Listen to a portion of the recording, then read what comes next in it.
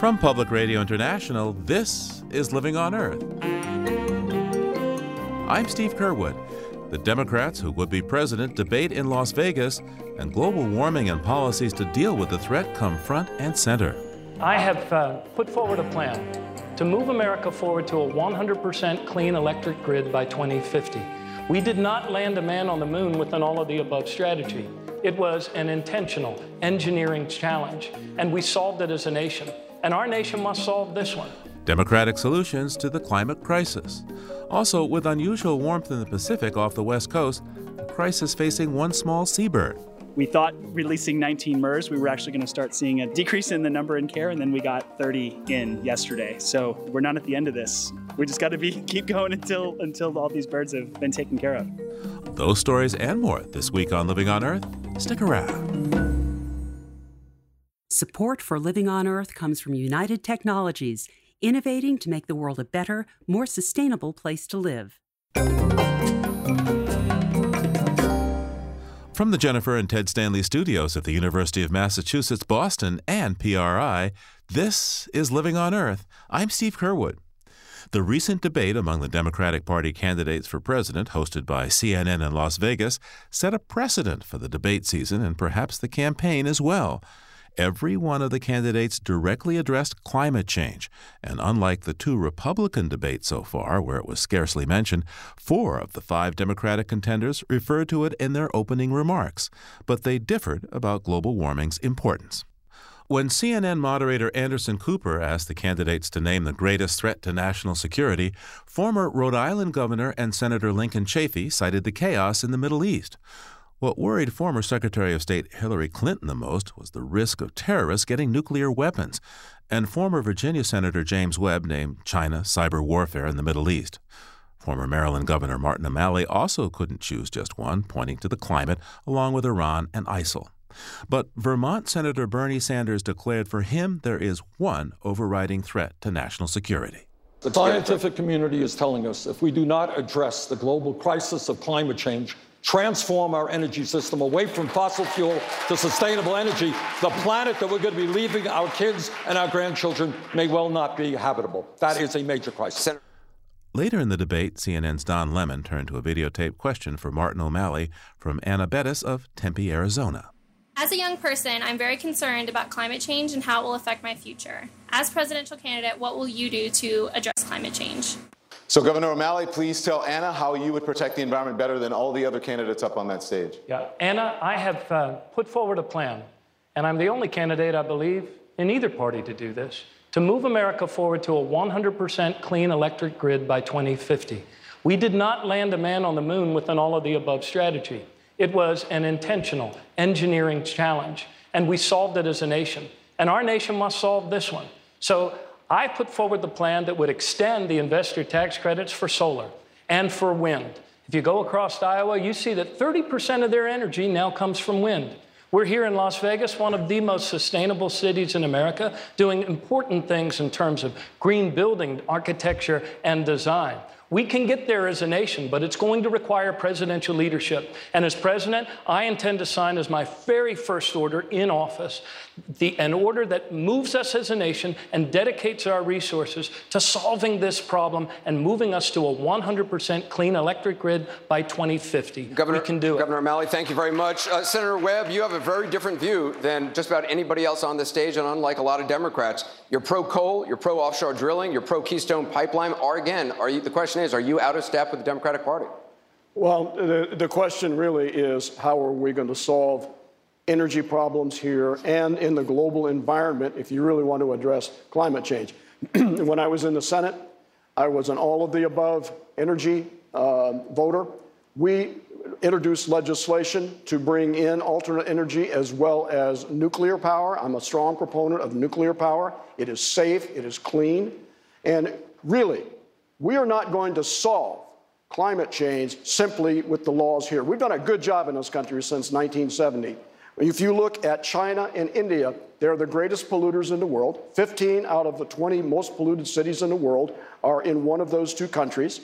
We need to solve this in a global way. It's a global problem, and I have been very strong on doing that. The agreements, the so-called agreements that we have had with China, are illusory in terms of the immediate requirements of the Chinese government itself. So let's solve this problem in an international way, and then we really will have a way to address climate change. Senator Sanders, are you tougher on climate change than Secretary Clinton? Well, I will tell you this. I believe, and Pope Francis made this point, this is a moral issue.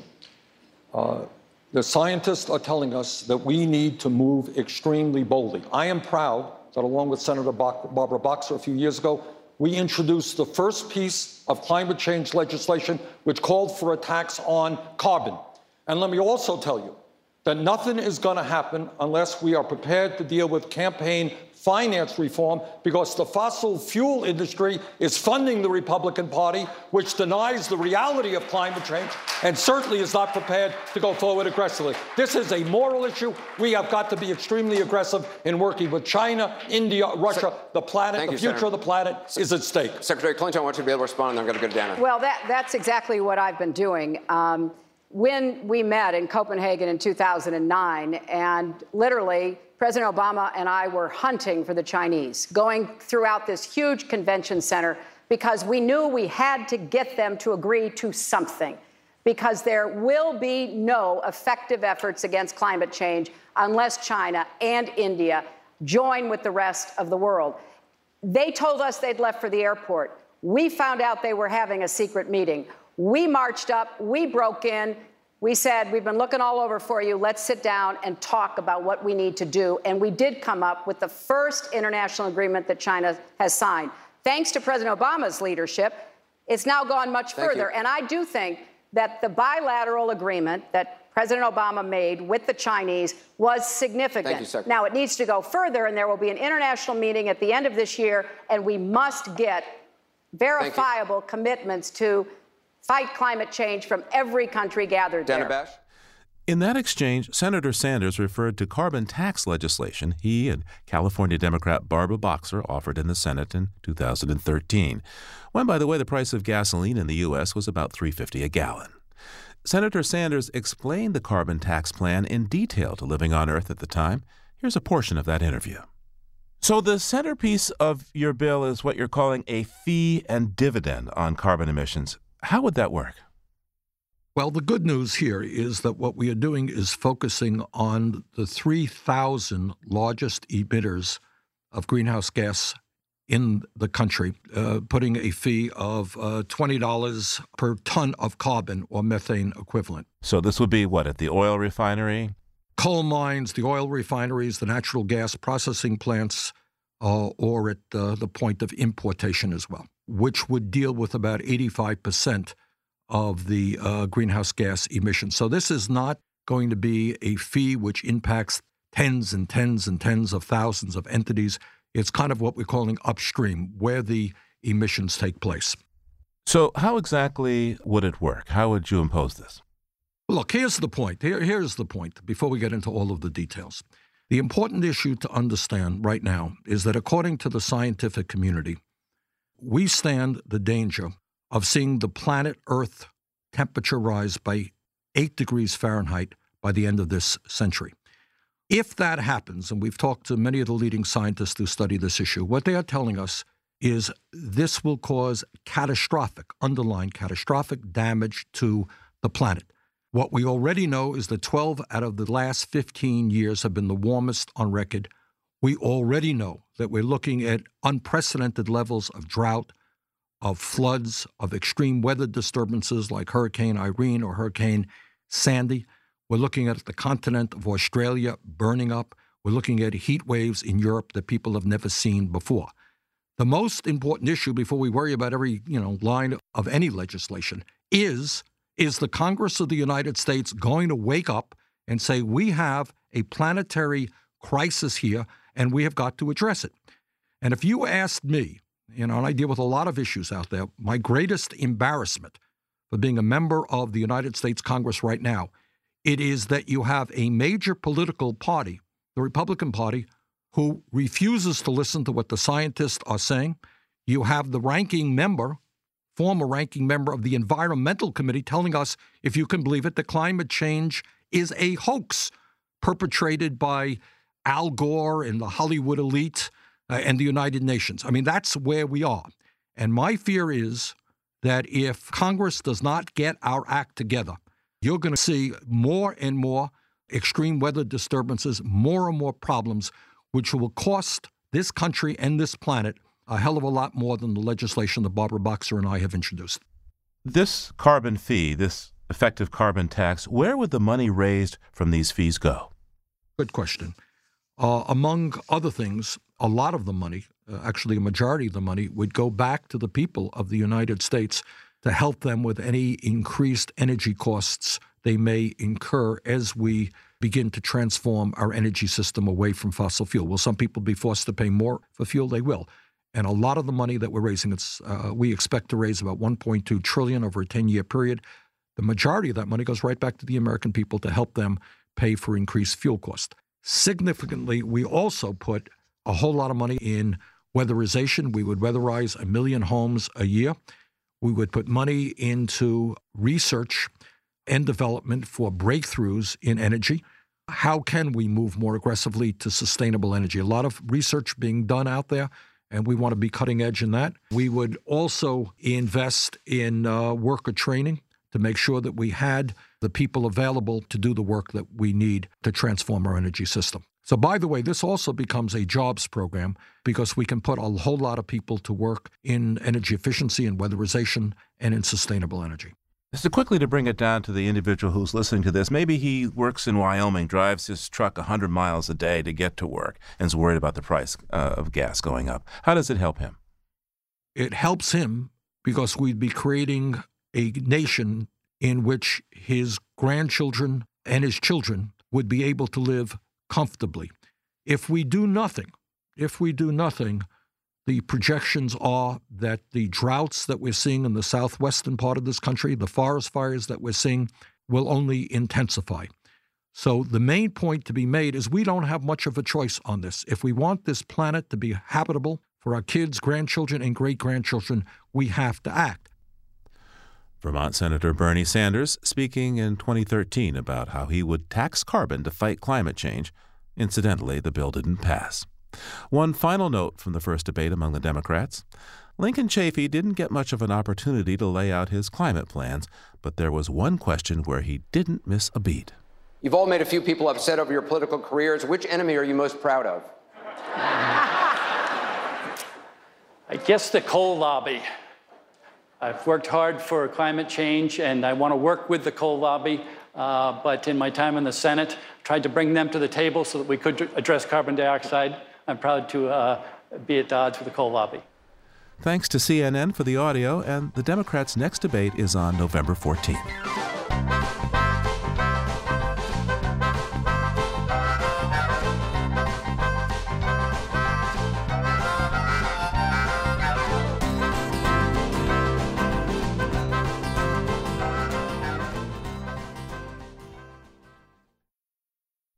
Coal powered the industrial world for almost 2 centuries, but in the U.S. it's now in a precipitous decline, undercut by cheaper natural gas from fracking and its climate and health hazards.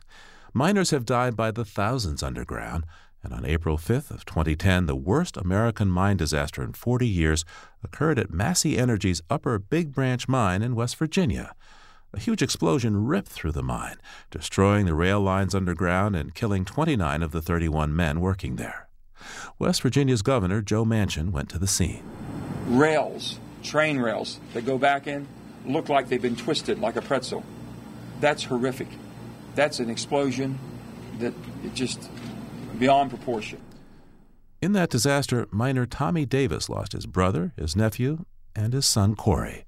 He remembered the last time he saw his boy. I kind of turned around and walked away from him, hollered, "Hey, Bubba." He's like, "What, Dad?" I said, "Love you, buddy."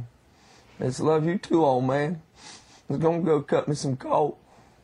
That's my last words I heard from him. Well, Don Blankenship, former CEO of Massey Energy, is now on trial in connection with that mine catastrophe. Blankenship was one of the most powerful coal barons who brooked no delays and opposed federal safety regulation of his industry, as he told thousands of miners and their families at a Labor Day picnic in 2009. As someone who has overseen the mining of more coal than anyone else in the history of Central Appalachia, I know that the safety and health of coal miners is my most important job. I don't need Washington politicians to tell me that, and neither do you. But I also know that Washington and state politicians have no idea how to improve miner safety. The very idea that they care more about coal miner safety than we do is as silly as global warming. Don Blankenship speaking in 2009. Well, to mark the start of the former CEO's criminal trial for allegedly lying about violating safety standards at the Upper Big Branch mine, Tim Murphy, a writer for Mother Jones magazine, published a profile called The Fall of the King of Coal. Tim Murphy joins us now. Welcome to Living on Earth. Thanks for having me. So you call your piece The Fall of the King of Coal. Who is Don Blankenship, and how did he become the king of coal country in the first place? Don Blankenship is, I think, as he would like you to believe, a simple man from Mingo County, West Virginia, which is one of the poorest counties in the United States on the border with Kentucky along the Tug Fork River. You know, his mom ran a gas station and pulled the family up by its bootstraps. He was an accountant who worked at a coal mine to pay his way through college and then ended up rising through the ranks of a company called Massey, which at one point was a family coal company. And with Blankenship at its helm, it grew into the largest coal producer in Central Appalachia and one of the largest coal companies in the United States. And Blankenship did all of this by running it essentially with an iron fist and starting to developing control of the political culture of West Virginia. He helped build the West Virginia Republican Party basically up from scratch to the point where it now runs the state legislature and has a number of national elected positions in the state. And he did this also by flouting federal mine safety rules and by crushing the labor union. So he very handily built a pretty notorious reputation, even, in an industry that has not always, had a great reputation. Now, in this piece, you have a picture of Blankenship's estate, and it's this giant castle atop a beautiful West Virginia mountain. But of course, he was known for tearing off the tops of those same mountains for strip mining. What was Don Blankenship's attitude towards the environment there in West Virginia?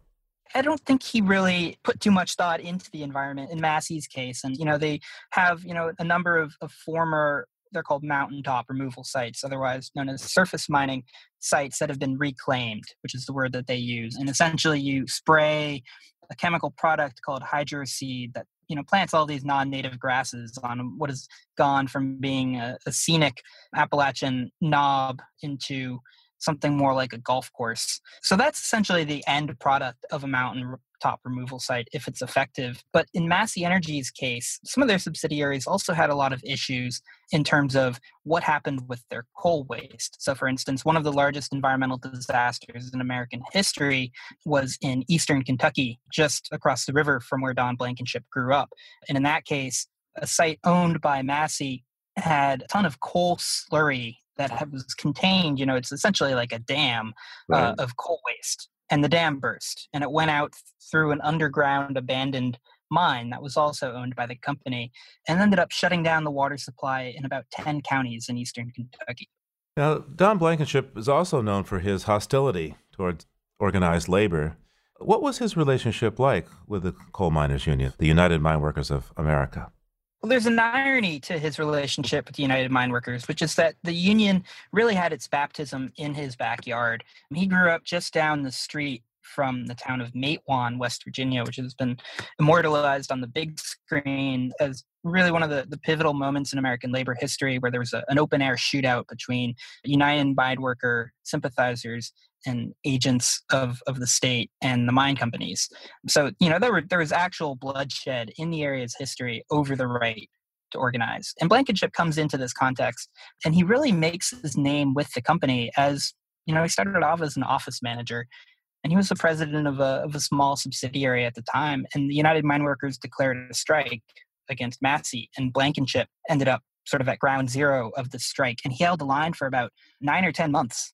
He likes to point to a TV that he owns that's covered in bullet holes that he says came from the union. It was an often violent encounter between the company and its guards and the labor union. But at the end of the strike, Don Blankenship had won. And, essentially from that point forward, Massey was not a friendly place for unions. So now Don Blankenship is on trial for a horrific disaster that occurred at his Upper Big Branch mine 5 years ago. What happened? What happened, according to MSHA, the Mine Safety Health Administration, is that there was an accumulation of gas in the mine, and a piece of shearing equipment hit a spark. And shearing equipment used to cut through the long wall section of the mine to get at the coal seam. There's an enormous amount of friction there. And so if it's not maintained properly, then you're going to get sparks coming from it, the piece of machinery hitting the wall. And in this case, that spark, created an explosion in the mine. I understand that the safety equipment that would have detected the large amount of gas in the mine was somehow disabled or dysfunctional.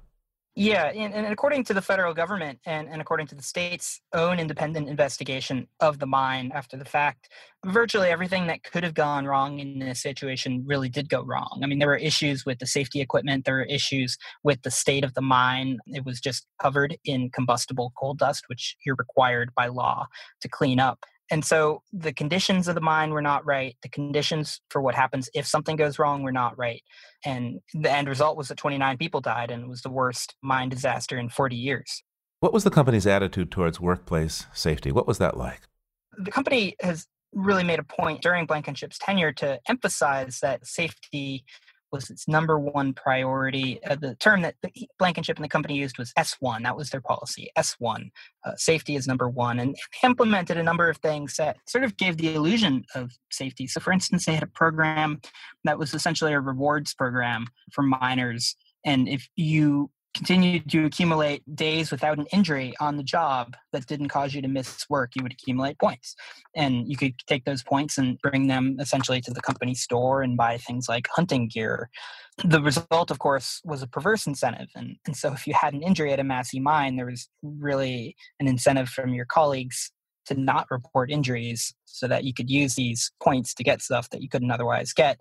There were cases, I think, of miners getting hurt on the job and Massey management following them to the emergency room and requesting that they not take time off for work, informing them instead, that they could simply sit in the break room all day, but they just didn't want to see their numbers take a hit from the lost time. They were notorious, especially under Don Blankenship's tenure, for relentless focus on the bottom line. He demanded reports from his mine superintendents about every half hour. And if he saw that coal wasn't moving in a mine, say because they were working on a piece of safety construction, he would get on the phone. In the case of the Upper Big Branch mine where this disaster happened, that phone was literally a red phone. It was as if they were getting a call from the premier. And when you get a call from Don Blankenship, according to various workers who have worked in these mines and testified to the federal government, you didn't ignore what he said. You went and did exactly that. Now, you quote in your article, you quote Don Blankenship at a rally 7 months before the Upper Big Branch disaster as saying, Washington and state politicians have no idea how to improve miner safety. The very idea that they care more about coal miner safety than we do is as silly as global warming. So I take it he wasn't a big fan of federal regulations. He wasn't. And I think that really gets to the core of his significance in kind of the era in which he operated. He managed to take a state in which, mining was heavily unionized, a state that had voted Democratic since the New Deal. And he managed to hammer home again and again and again that the reasons for the decline of the coal industry came from Washington and that it came from regulations. And that was kind of at the core of his political message and something that he continued to hammer on even up until the point where he was indicted. He spent a lot of money in the political arena to push this anti-regulatory message while his companies were, in some cases, really making the case for regulation. And I gather he was quite a promoter of skepticism or denial around global warming. He was, yeah. I think his comments sound very similar to those of someone like Oklahoma Senator James Inhofe. After he left Massey Energy and shortly before he was indicted, he put out his own documentary which pushed global warming skepticism. It was called Regs Session, and it made the case, essentially that EPA regulations and those kinds of things were driving America's economy into the gutter. But at the core of that argument is that there's no point to the regulations, and that things like global warming are really just a hoax, perpetrated by folks like Al Gore. So he does get indicted, as powerful as his political connections are and such. A federal indictment is brought against him. What's the case like against Don Blankenship? Well, I should say the indictment in itself is kind of unprecedented almost in every instance where there has been prosecution in the aftermath of a disaster, and they've gone after, a mine foreman or something like that. So on one level, the case against Blankenship is something that's new and might give people in southern West Virginia a lot of hope that the government is finally cracking down. But then if you look at the indictment, the case actually looks a lot different. What they're actually really going after Blankenship on isn't on coal miner deaths. There's nothing about 29 deaths in a coal mine in this indictment or in this case. In fact, Blankenship's lawyers have moved to make that something that isn't even mentioned at the trial because the government isn't doing anything about this Upper Bay Branch disaster. What they're trying to send him away for is lying to federal investigators and lying to the SEC about his company's safety record. So it's not that he ran rough coal mines that racked up tons of violations and had a number of fatalities. It's that he wasn't being honest with Wall Street. And that's the one that threatens to send him away for about, 26 of the 30 years that he's facing. So let me see if I have this right. He's been indicted because he said things to investors about mine safety that turned out not to be true, according to the government. And so the Securities and Exchange Commission comes into play here. I imagine investors are quite angry given the price of coal equities has really just crashed in recent years. Some of the biggest companies have seen almost all of the value of the stock go away. Yeah, and that's sort of the irony. I was talking to some miners in Matewan, West Virginia when I was down there, and obviously the situation for coal miners is pretty bleak right now, but as they put it, Don Blankenship was reading his company's obituary in the newspapers that week, just because Alpha Natural Resources, which is a company that bought Massey a few years back, declared bankruptcy just 2 months ago. They filed for bankruptcy. So the company that bought Massey for $7.5 billion is now bankrupt and looking to radically restructure its business. So over the last 4 or 5 years since Upper Big Branch, the industry has cratered. Hundreds of mines have closed. Thousands of workers have been laid off. So in some level, the indictment feels sort of like a bookend in the current age of King Coal. Tim Murphy is a writer for Mother Jones. His latest piece is called The Fall of the King of Coal. Thanks so much, Tim, for taking the time with us. Thank you.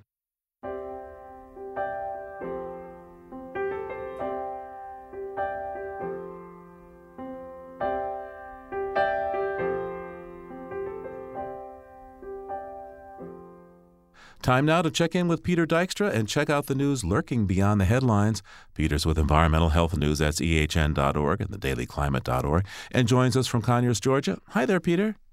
Hi, Steve. Remember that climate change-themed Hollywood production from about a decade ago, The Day After Tomorrow? Yeah, a disaster scenario about abrupt climate change. I recall that the critics were split on it, but the scientists weren't. The scientists thought it was awful, and so did I. It was heroic climate scientist Dennis Quaid, an over-the-top fictionalization of Vice President Cheney, and Jake Gyllenhaal can't get a cab in Manhattan because it's under 70 feet of ice, but Jake still gets the girl. The total shutdown of ocean currents causes an Arctic deep freeze in a matter of days in a way that's possible only in the imaginations of Hollywood writers. But a new study in Nature Scientific Reports says a much less extreme version of the Day After Tomorrow scenario is possible if the system of air and water currents over the North Atlantic should shut down. And what happens in the North Atlantic doesn't stay in the North Atlantic, right?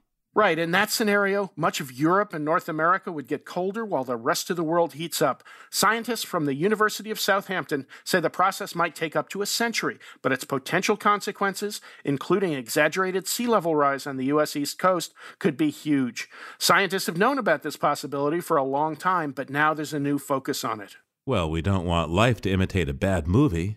What's next?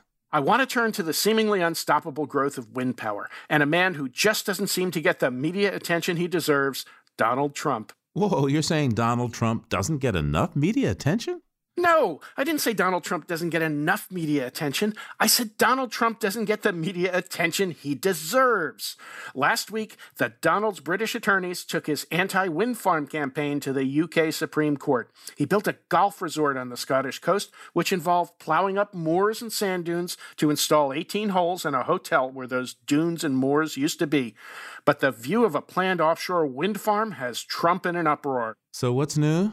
Well, in this case, he's worried that the golfers amidst those former moors and sand dunes will see this quote-unquote monstrous blight those wind turbines would be, and Trump is trying to get the permit for the 11 windmills overturned in the latest round of a long-running battle. And however it turns out, I suppose this does count as foreign policy experience. Hey, what's our environmental history note for this week? A couple of things about whales, one from the 19th century and one from the end of the 20th century. In October 1851, Herman Melville published one of the books that's sometimes called the Great American Novel, Moby Dick, in which an angry white sperm whale squared off against an obsessive whaling captain who manages to track down the exact same whale that bit his leg off years earlier. Well, he did have all that 19th century technology to find that same whale in a very large ocean. And Captain Ahab manages to lose his boat and his crew in the process. It sounds a bit like reality TV, doesn't it? I've always thought Melville's skill was in portraying both his main characters as bad guys. Or at least a bad guy and a mad marine mammal. Point taken. Well, in October 1988, it was our turn to obsess over whales as winter closed in around Barrow, Alaska. A cameraman for Barrow's community TV station came upon 3 California gray whales trapped in the Arctic ice. If they couldn't break free, the whales would die. The drama captured the town's attention, then it captured the world's attention, and we went crazy over these 3 whales. Reporters and whale rescuers descended upon this Arctic town. The Soviet Union sent a nuclear icebreaker to free the whales, and it's believed 2 of the 3 gray whales eventually cleared the ice and swam south for the winter. Some scientists tried to spoil the fun by pointing out that about 200 gray whales get trapped like this every year, but not in front of a camera and without the international attention or an eventual movie deal starring Drew Barrymore. Leave it to the scientists to let facts get in the way of a great story. Every time. Yeah. Peter Dykstra's with Environmental Health News. That's ehn.org and thedailyclimate.org. Thanks, Peter. Talk to you soon.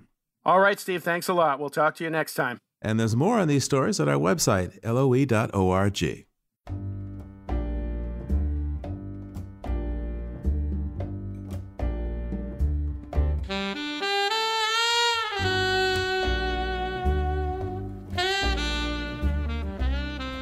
Coming up, warming oceans, the blob, and the fallout for a small seabird. That's just ahead on Living on Earth. Stay tuned. Funding for Living on Earth comes from United Technologies, a provider to the aerospace and building systems industries worldwide. UTC Building and Industrial Systems provides building technologies and supplies container refrigeration systems that transport and preserve food and medicine, with brands such as Otis, Carrier, Chubb, Edwards, and Kidde. This is PRI, Public Radio International. It's Living on Earth. I'm Steve Curwood. The latest observations by NASA scientists indicate a strong El Niño has taken hold in the Pacific and will affect rainfall, sea temperatures, and storm activity into next year. Already, warmer water is adding pressure to one of the ocean's most important and fragile habitats, coral reefs. Reefs are enchanting and beautiful, but also provide coastal protection from storms and nurseries for fish. But now the National Oceanic and Atmospheric Administration, NOAA, has announced that the world's corals are turning a ghostly white, only the 3rd such bleaching event on record. Mark Aiken is the coordinator for NOAA's Coral Reef Watch Program. Welcome. Thank you, Steve. Glad to be with you. So, what happens during a coral bleaching event? Well, a coral is animal, vegetable, and mineral. So what happens in a coral bleaching event is that the animal part has microscopic algae living in its tissues, and the combination of those two builds the limestone skeleton that makes the massive coral reefs that they're known for. Well, when the temperature gets too high, the photosynthesis, the processes that make energy from sunlight in the algae, start to run too fast, and that releases toxins into the coral, and so the coral will eject the algae into the water. So that robs the coral of the algae that give them most of their food and give them their color. and you can see right through to the white skeleton, and that's why it looks bleached. So the coral is still alive, but it's sick and it is starving. Now, we're in the middle of the third worldwide coral bleaching that modern science has recorded. When and where did it start, and which reefs are most affected? So this event actually started in June of 2014, and we've had continuous bleaching of corals in various parts of the Pacific since that time. It started in the western North Pacific in the U.S. territories of Guam and the Commonwealth of the Northern Mariana Islands. And while that was going on, we started seeing bleaching in Hawaii, especially in the northwestern Hawaiian Islands, but even getting down into the main Hawaiian Islands. This was only the second time they've seen bleaching in the main Hawaiian Islands. From there, waters started to warm in the Republic of the Marshall Islands. They saw the worst bleaching they've ever seen. It moved into the South Pacific, and you were seeing the bleaching from the west over in Solomon Islands, Papua New Guinea, down to the south in Fiji, and to the east in the Samoas. Then we started seeing this El Nino kick in. Bleaching started across the central Pacific in the islands of Kiribati, the Phoenix, Gilbert, and Line Islands, and bleaching over in the Galapagos. After that, we started seeing a normal cycle that leads to this global pattern where the atmosphere caused the Indian Ocean to start warming up. We saw bleaching in the Indian Ocean, a little bit into Southeast Asia and the Coral Triangle. And then once we got around to Northern Hemisphere, summer to fall, bleaching started in Florida, Cuba, and across the Dominican Republic and Haiti. So how much of coral around the world is likely to be affected by all of this? And by the way, where's the U.S. in this picture? About 38% probably will suffer the sort of prolonged high temperatures that cause bleaching by the end of this year globally. In the U.S., it's actually going to be worse. We're looking at maybe as high as 95%. But unfortunately, a lot of what we've been seeing this year was not driven by this strong El Nino right now, but by the warming that happened before that in 2014 and into early 2015. So as a result, our climate models show that 2016, the coral bleaching is likely to be even worse in some areas. And it looks like the warming in the Indian Ocean is going to be very extensive and much higher than what we saw this year. How much does water temperature have to increase for corals to get into trouble? Yeah, that's the surprising thing for most people is it's not that high. Really, we usually see water temperatures of 1 to 2.5 degrees Celsius, so around 1.5 to 3 or 4 degrees Fahrenheit at most, above the warmest temperatures these corals normally see. Once you get past about 1 degree C, you are looking at enough stress that bleaching can start to kick in. And when that either goes higher, up toward 2, or when this is maintained, which is usually the case of a prolonged event, that's when you start to see bleaching. To what extent can you connect the dots between all this coral bleaching around the world and climate disruption? Well, that's not a very long line that you have to draw. Climate change has been increasing the water temperatures very consistently over the last several decades. And in fact, the first bleaching events we saw were in 82, 83 with a huge El Nino, maybe as big as 97, 98. But the bleaching was only in the Eastern Pacific and the Caribbean. Now we get up to 98. You've got a big event. It's on warmer water temperatures. You see a lot of bleaching. 2010, a moderate event, a lot of bleaching all around the world. The corals are already pushed near their limits to start with, and so it doesn't take much to go on top of it. The problem we're seeing now is this event has been going on since mid-2014. And this year we've got the El Nino going on. We've also got this warm water mass in the northeastern Pacific called the blob. And the two of those are conspiring with climate change to cause the bleaching that we're seeing right now in Hawaii. So we could be looking at an event that lasts at least 2 years, 2.5, uncertain how long. The Blob. I mean, is this a bad Hollywood movie? What is the Blob? The Blob is a mass of warm water in the northeastern Pacific that has been around for about a year or so. It is somehow related to a variety of climate cycles like the Pacific Decadal Oscillation and the Arctic Oscillation. It's probably related to climate change. There are other things that could be driving it, but to be honest, we don't really know quite what it is. How long does it take typically for a reef to recover, at least start to recover from an event like this? Well, there are really two scales of recovery. First of all, when you have a bleaching event, it can take months for them to get those algae back. But when you're talking about a really severe event where the corals die, then it can take decades. And that's not even full recovery.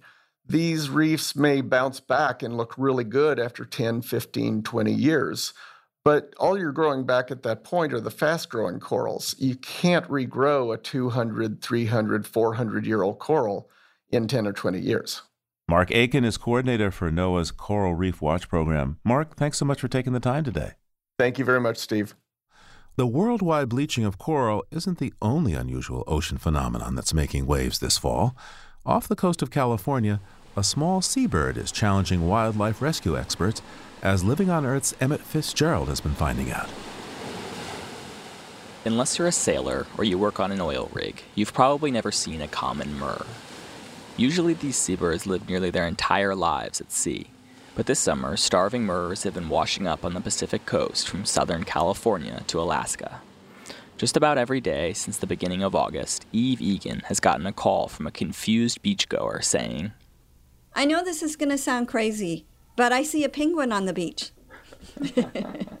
And we say, "Yeah, it's probably a murre," because they are about, a small-sized penguin, and they're black and white like a penguin, and their legs are situated really far in the back of their body. So when they stand up, they kind of do stand up like a penguin. Eve and her family run a small wildlife rehab center called Native Animal Rescue out of their home in Santa Cruz. They just got their first starving murre of the morning. This is our 348th murre for the year. Since August 4th, when we've been getting them every single day, we have gotten 278. Typically, Native Animal Rescue gets less than 40 murres a year. Eve says they've had big years before, but nothing like this. When we started getting 5, 6, 10 a day, and every day this happening, we thought, wow, this is really different. This is much more than we've ever seen before. Eve's daughter, Lupin Egan, is the bird specialist in the family. She takes me back into an old laundry room they've converted into an intake facility.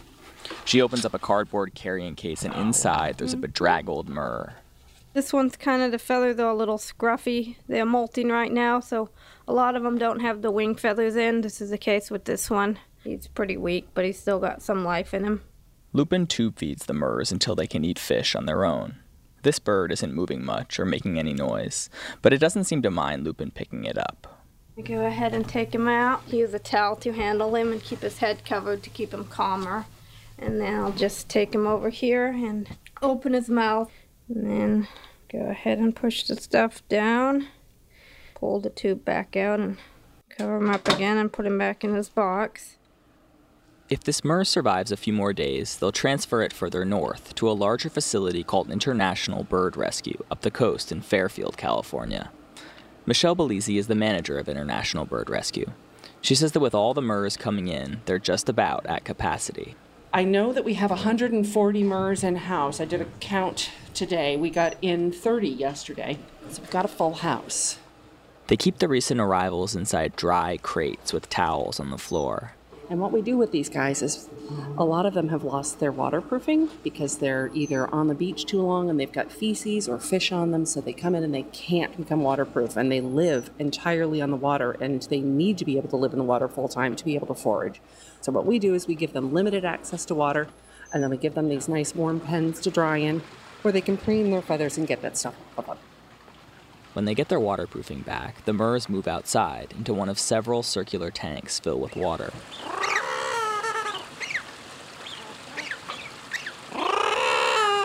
There are about 30 murres in this tank. For having been so close to death, they seem in pretty good spirits. Some zip around the surface, others dive beneath each other, and one is beating the water with its wings and splashing all of us. But J.D. Bergeron, the executive director of International Bird Rescue, says you can tell these birds aren't well. Their feathers are in pretty bad shape. These birds look like sleek, beautiful little penguins when they are in their best form. You might be able to see a few in there that are kind of the smoother looking, but most of them look pretty haggard. Our vet will kill me if I don't point out that though they look like penguins, they're more closely related to gulls. They're very distantly related penguins. The MERS in this tank come from several California rescue centers like the one in Santa Cruz. So far, International Bird Rescue has taken in about 500 MERS this year. Michelle says that with so many coming in, they depend on an army of volunteers to keep up. Our volunteers range from college students to retirees, from Joe the plumber to rocket scientists. We actually had rocket scientists who were volunteering and who really preferred to play with cormorants. Who knew? Jennifer Linander is a rehab technician at the center. She says one of the biggest challenges has been getting enough food to go around. So we actually ordered about 1,000 pounds of fish for these guys, and we went through it in about a week. We ordered another 1,000 pounds of fish, but it wasn't going to last long enough, so we had to order an additional 400 to 500 just to keep us going to feed all these MERS. We're going about 160, 180 pounds a day of smelt for the MERS that we have in-house. They can eat about their body weight in a day. That's a lot of money for a small nonprofit. International Bird Rescue got started back in 1971 after a massive oil spill near the Golden Gate Bridge. A lot of their work comes after oil spills, but the financial equation is different this time around.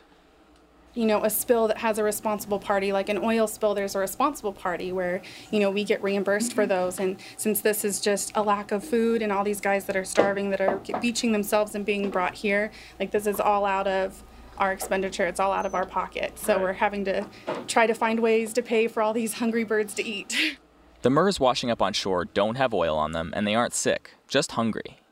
Corey Gibble, the Seabird Health Program Coordinator at the Marine Wildlife Veterinary Care and Research Center in Santa Cruz, says that it likely has something to do with the mysterious blob of warm water that's been circulating in the North Pacific since the summer of 2014. If the water's warm or the oceanographic conditions aren't what they normally are, then oftentimes prey species aren't going to be where they normally are as well, and the birds may not know immediately where to go to find the prey species if they're not where they expected them to be. Lots of other birds feed on small fish like smelt and anchovies, but MERS seem to be the only species affected. Corey and other scientists have a theory about why the MER may be particularly vulnerable, and it gets back to those shabby feathers. So when MERS take care of their young, they go through this period where they're molting and they can't fly. It's a flightless molt for like 1 to 2 months after their chicks are hatched.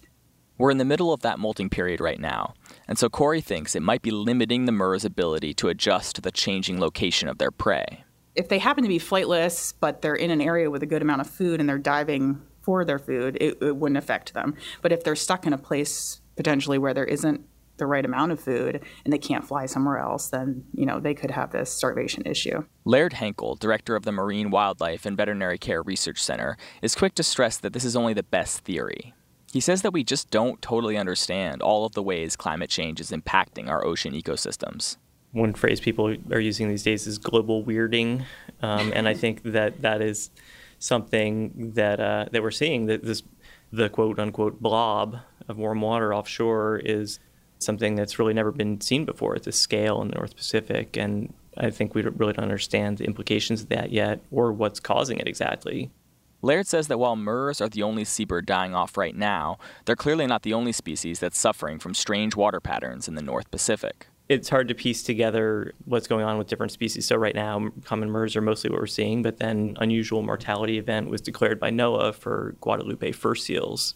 And earlier this year, there was a large, and last year, a significant mortality event for California sea lions.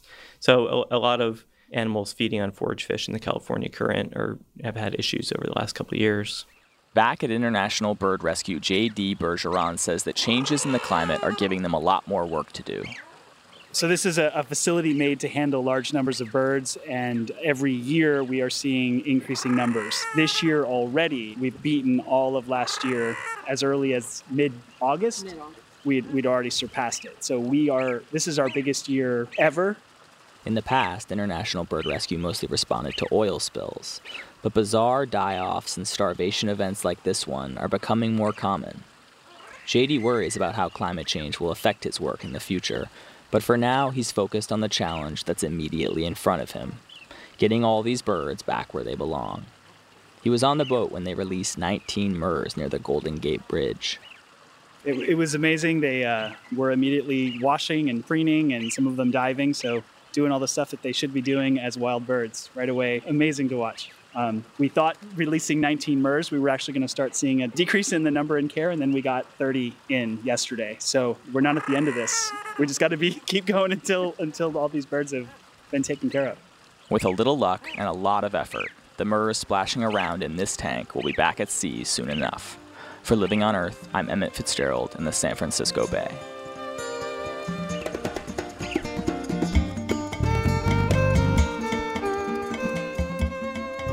Living on Earth is produced by the World Media Foundation and brought to you from the campus of the University of Massachusetts Boston, in association with its School for the Environment, developing the next generation of environmental leaders. Our crew includes Naomi Ehrenberg, Bobby Bascom, Emma Fitzgerald, Lauren Hinkle, Helen Palmer, Adelaide Chen, Jenny Doring, John Duff, and Jennifer Marquis. Tom Tiger engineered our show with help from Jake Rigo, Noel Flatt, and Jeff Wade. Allison Lirish-Dean composed our themes. You can find us anytime at LOE.org and like us, please, on our Facebook page. It's PRI's Living on Earth, and we tweet from @LivingOnEarth. I'm Steve Curwood. Thanks for listening. Funding for Living on Earth comes from the Grantham Foundation for the Protection of the Environment, supporting strategic communication and collaboration in solving the world's most pressing environmental problems. Support also comes from the Candida Fund and Trinity University Press, publisher of Moral Ground, Ethical Action for a Planet in Peril. 80 visionaries who agree with Pope Francis. Climate change is a moral issue for each of us. tupress.org. And Gilman Ordway for coverage of conservation and environmental change. PRI, Public Radio International.